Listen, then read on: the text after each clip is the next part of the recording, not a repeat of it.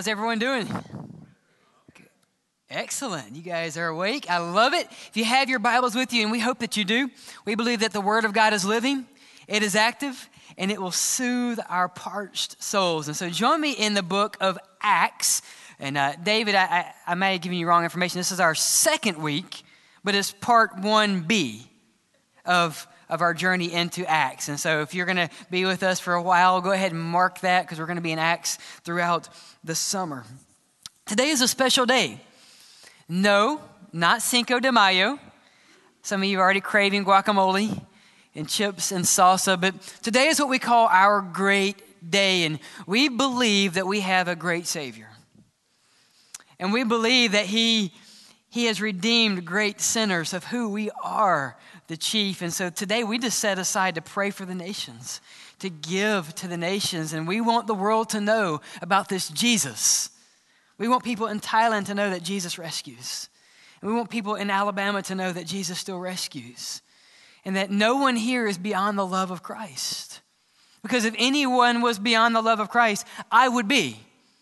And praise God that He sought me, He pursued me, and He can do the same for you.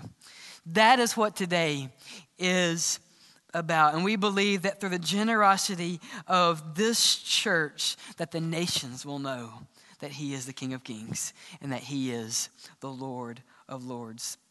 Hudson Taylor, one of the first missionaries to China, said this about missions. And I love this imagery that he paints.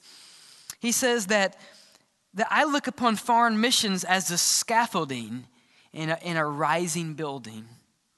The sooner it can be dispensed with, the better. Or the sooner it can be transitioned to another place to serve some other use, the better. See, I believe that all around the world today, that God is building His church. And He is using His people to build the scaffolding. When we give, you're building scaffolding in Thailand, and you're building scaffolding in the foster care community in this county, and you're building scaffolding in our local schools, and in Nashua, New Hampshire, and in Zambia, and throughout the world, through the Lottie Moon and Annie Armstrong. And we're setting up scaffolding as we watch the Lord build His church. And if you forget, I want you to know that this church that God is building, not even the gates of hell will prevail against the church of Christ. That's the kingdom that God is building. And that's the opportunity that we have to participate in this glorious kingdom. And so praise God, He invites us into His work. So let's read what Jesus is continuing to do in His people in the book of Acts. Acts chapter 1. Beginning in verse 6. And the reason I preface that, because in verse 1, Luke, the writer of the Gospel of Luke, says to Theophilus, hey, in Luke, I wrote you about all that Jesus began to do. And in Acts, I'm writing all that Jesus continues to do. And we said last week that a better title for the book of Acts is the Acts of the Holy Spirit through His church. Hey, y'all, that's us. Right? That's us. Verse 6.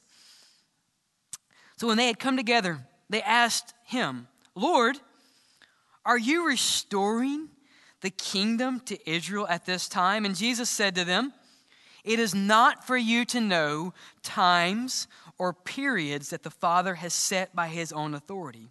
Now, highlight this, but you will. Just highlight that in your Bible. If you don't like to write in your Bible, mentally highlight it. You will receive power when the Holy Spirit has come upon you. And you will be my witnesses in all of Jerusalem, and all of Judea, and Samaria, and to the uttermost ends of the earth. So I want to challenge you today to be a missionary, and I want to give you two thoughts, and it's around this challenge. You will. See, in Christ, it matters more what you will be in Jesus than what you were. Let me say that again. Jesus is very clear. You will. So if you are in Christ, your identity is more about what you will be and who you are in Jesus than what you were. And if you knew my heart before I came to Christ, you would rejoice at who I am now. Dead has been raised to life. And so let's pray, and then we will look at these two thoughts in the Word of God. Father, Without your Spirit, we can never understand your love towards us. So we ask that you would fill us with power. Fill us that we would be witnesses to the uttermost ends of the earth, that we would not shrink back from this new identity that we have in Jesus, but that we would constantly tell others that we have found the rescuer and they can be rescued too. Lord, if there is someone here right now that does not know you, that has never experienced abundant life, we pray that you would convict them through your Spirit, and that conviction would bring them to your throne where they will find mercy today in their time of need. Lord, change us. We pray this in Jesus' name. Amen and amen. So first, Jesus says in verse 8, you will receive. We read in these scriptures a very pivotal time in the history of the church. You see, right here in Acts chapter 1, so preceding Acts 1, Jesus has come and he was born of a virgin. Everyone agree with that? Yes, is the right response. And he lived a sinless life. Everyone agree with that? Yes. And he died on the cross. Yes. And now he has risen again to the praise of the Father. And between the resurrection and the ascension, Jesus has told the church this. He's told his people, I will never leave you. I will never forsake you. And right after this, in verses 9, 10, and 11, Jesus leaves his disciples, he leaves his church, and he leaves this world, and he ascends to the right hand of the Father. So how can Jesus, who says, I will never leave you or forsake you, then say, peace out? How do we understand that? And this is exactly what the early church is struggling with. So this is post-resurrection, pre-ascension, and Jesus is saying, look, don't hold on to me because I'm about to leave you, but I'm not going to leave you because I'm sending someone else. It's the Comforter, it's the Holy Spirit. And you will receive this.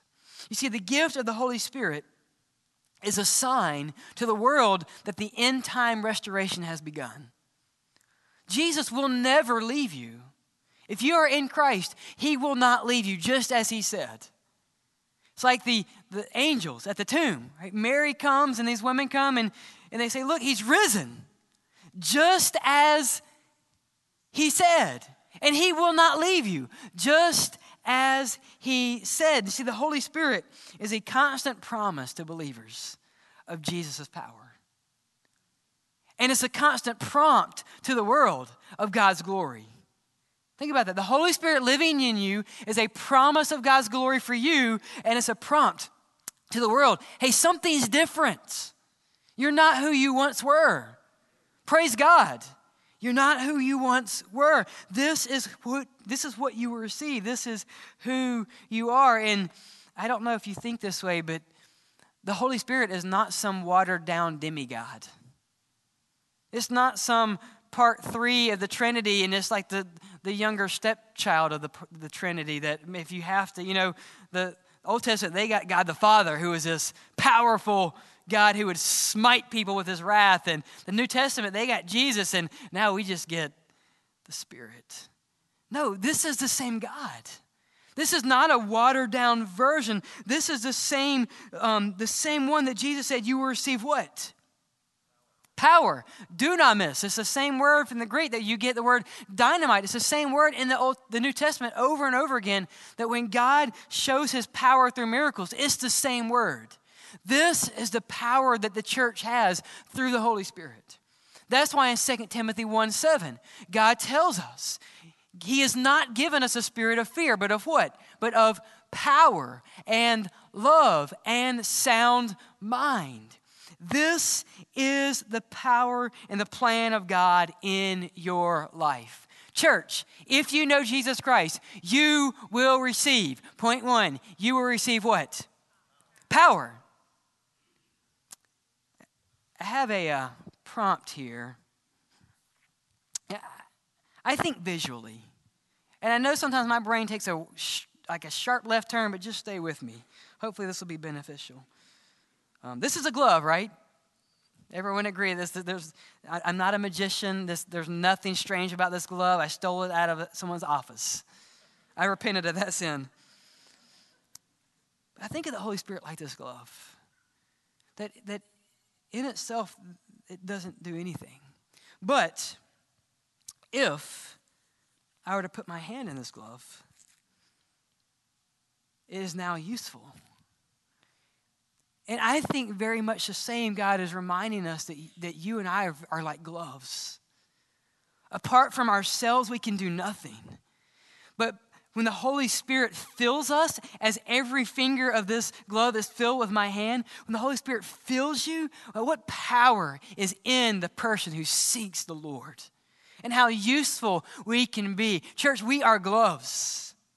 Be filled with the power of the Spirit. This is the promise of God. Here, you can have that, Matthew. There you go.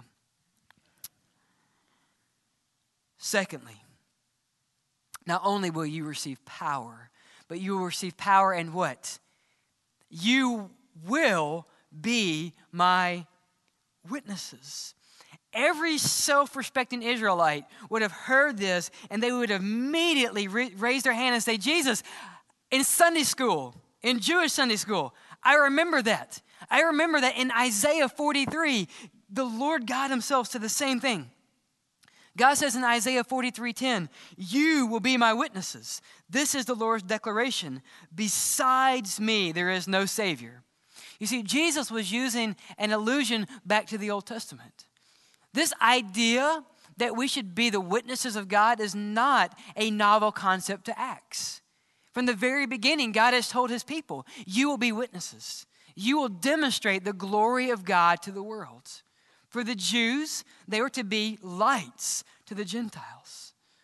To Christians, what does Jesus pray? He doesn't pray, Lord, take them out of the world and take all this trouble. You know they can't handle this. He says, God, I don't pray that you take them out of this world, but that you will protect them from the evil one. You see, you receive power to be a witness for Christ.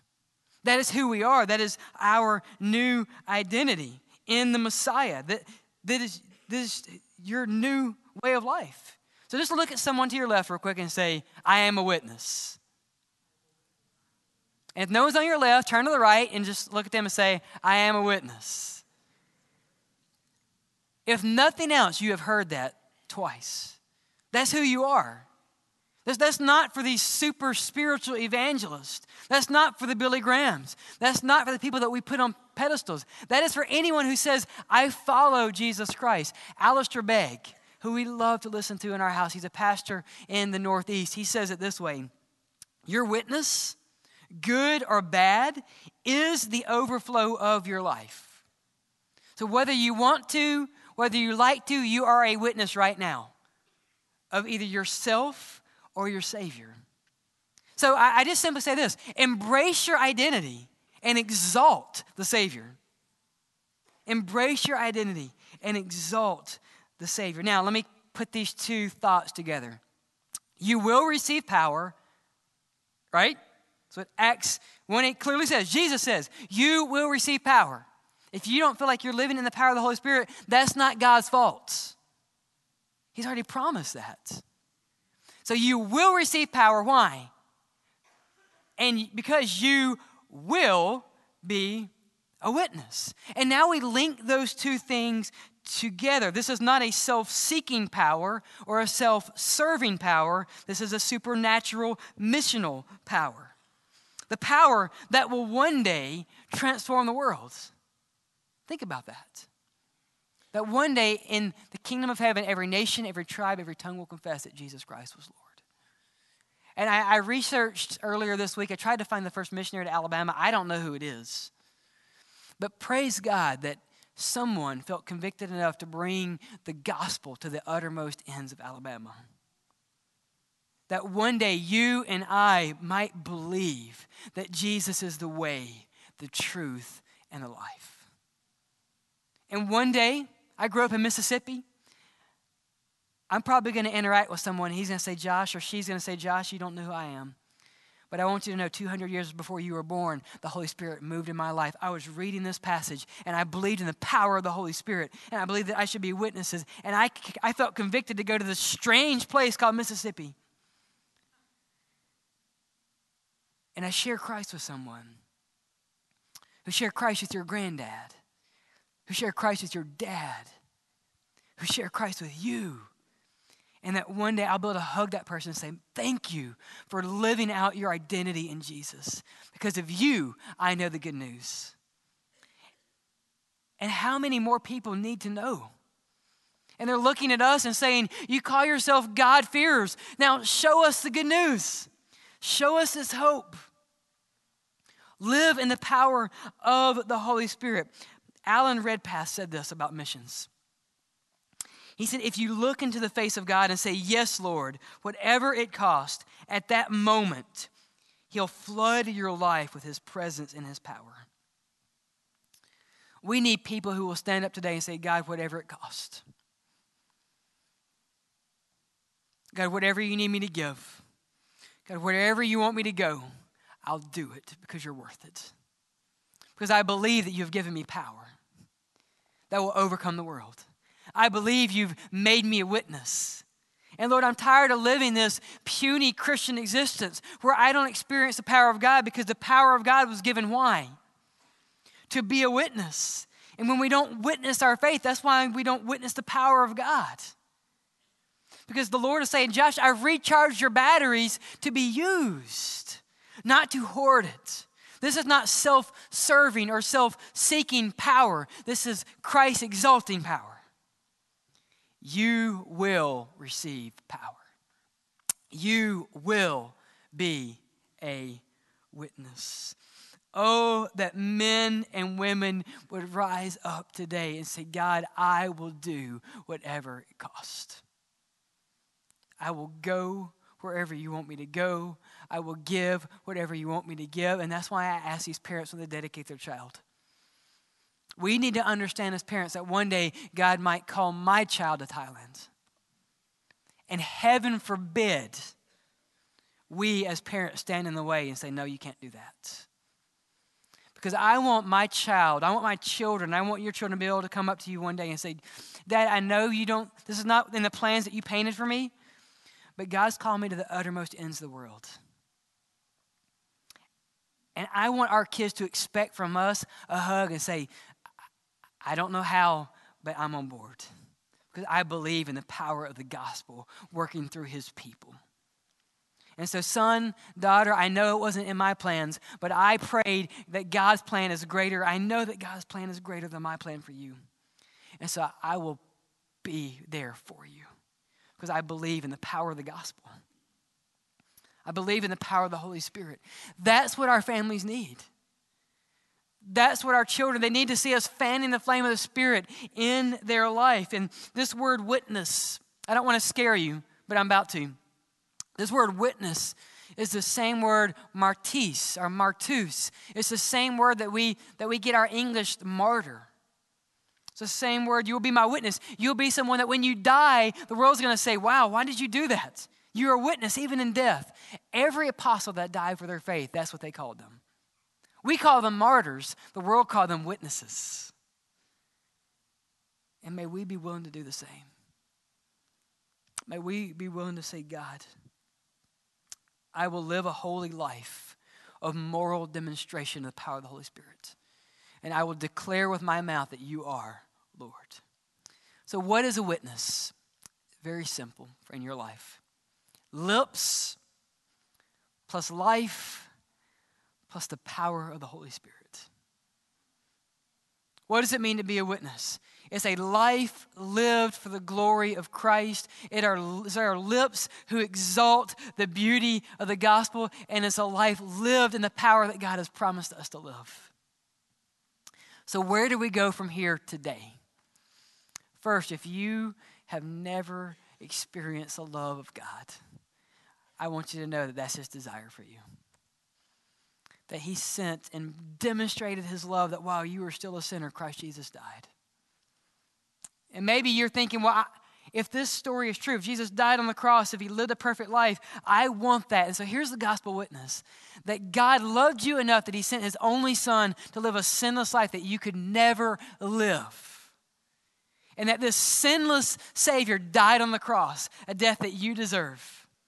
And that he rose again, giving us power over death, giving us victory over our sin, if you, by faith, accept this free gift. If you believe in your heart that he rose from the dead, if you confess with your mouth that Jesus is boss, if he is Lord, you will be saved. And you might be thinking like I was thinking. Well, I don't have it all figured out. I don't either. God doesn't ask you to have it figured out. He asks you to believe by faith that Jesus is who he says he is. And if you believe that today, just pause right where you are right now. Put your hope and trust in Jesus. Because the same God who can save this Pakistani man in Thailand is the same God who could save a young man in Mississippi. And it's the same God who can save a person sitting in a pew in Odenville, Alabama, today on Cinco de Mayo. Oh, that you would understand the love of God for your life. This is the witness of the gospel. It's the greatest story the world has ever heard. And we pray that this story would be your story by faith. Secondly, during our time of response, we're going to ask everyone to do something. I'm going to ask everyone, if you're not physically able to get up and move, that you just stay in your seat and pray. These are some of our ministries across the front here, but I'm going to ask that you would bring your family or bring someone that you're sitting with, and you come and you pray for one of these areas. That you pray for Zambia, these orphans that we're caring for. You pray for our foster community. You pray for international missions. You pray for our North American Mission Board. That you spend time as the Lord leads you to the front and you just come and say, Lord, I'm going to weep for the souls of men because someone was weeping for me at one time. And thirdly, we're going to ask today that you would give to missions. And you can do so by filling out an envelope. You can give online. I know many of you give, but you can give during our time of response right here. And everything that we give for this offering this morning will go towards missions. We're going to collect our normal tithes and offerings on the way out, but everything that we do right now at this special offering will go to share Christ at the uttermost ends of the earth. So why does it matter? Because you will receive power in Jesus. You will be his witnesses. And church, the uttermost ends of the earth are counting on you today. They're counting on me. They're asking us, will you be a witness? Do you care enough to pray for us, knowing that we will spend eternity in hell? Do you care enough to give? Oh, that we would be found faithful. Let's pray.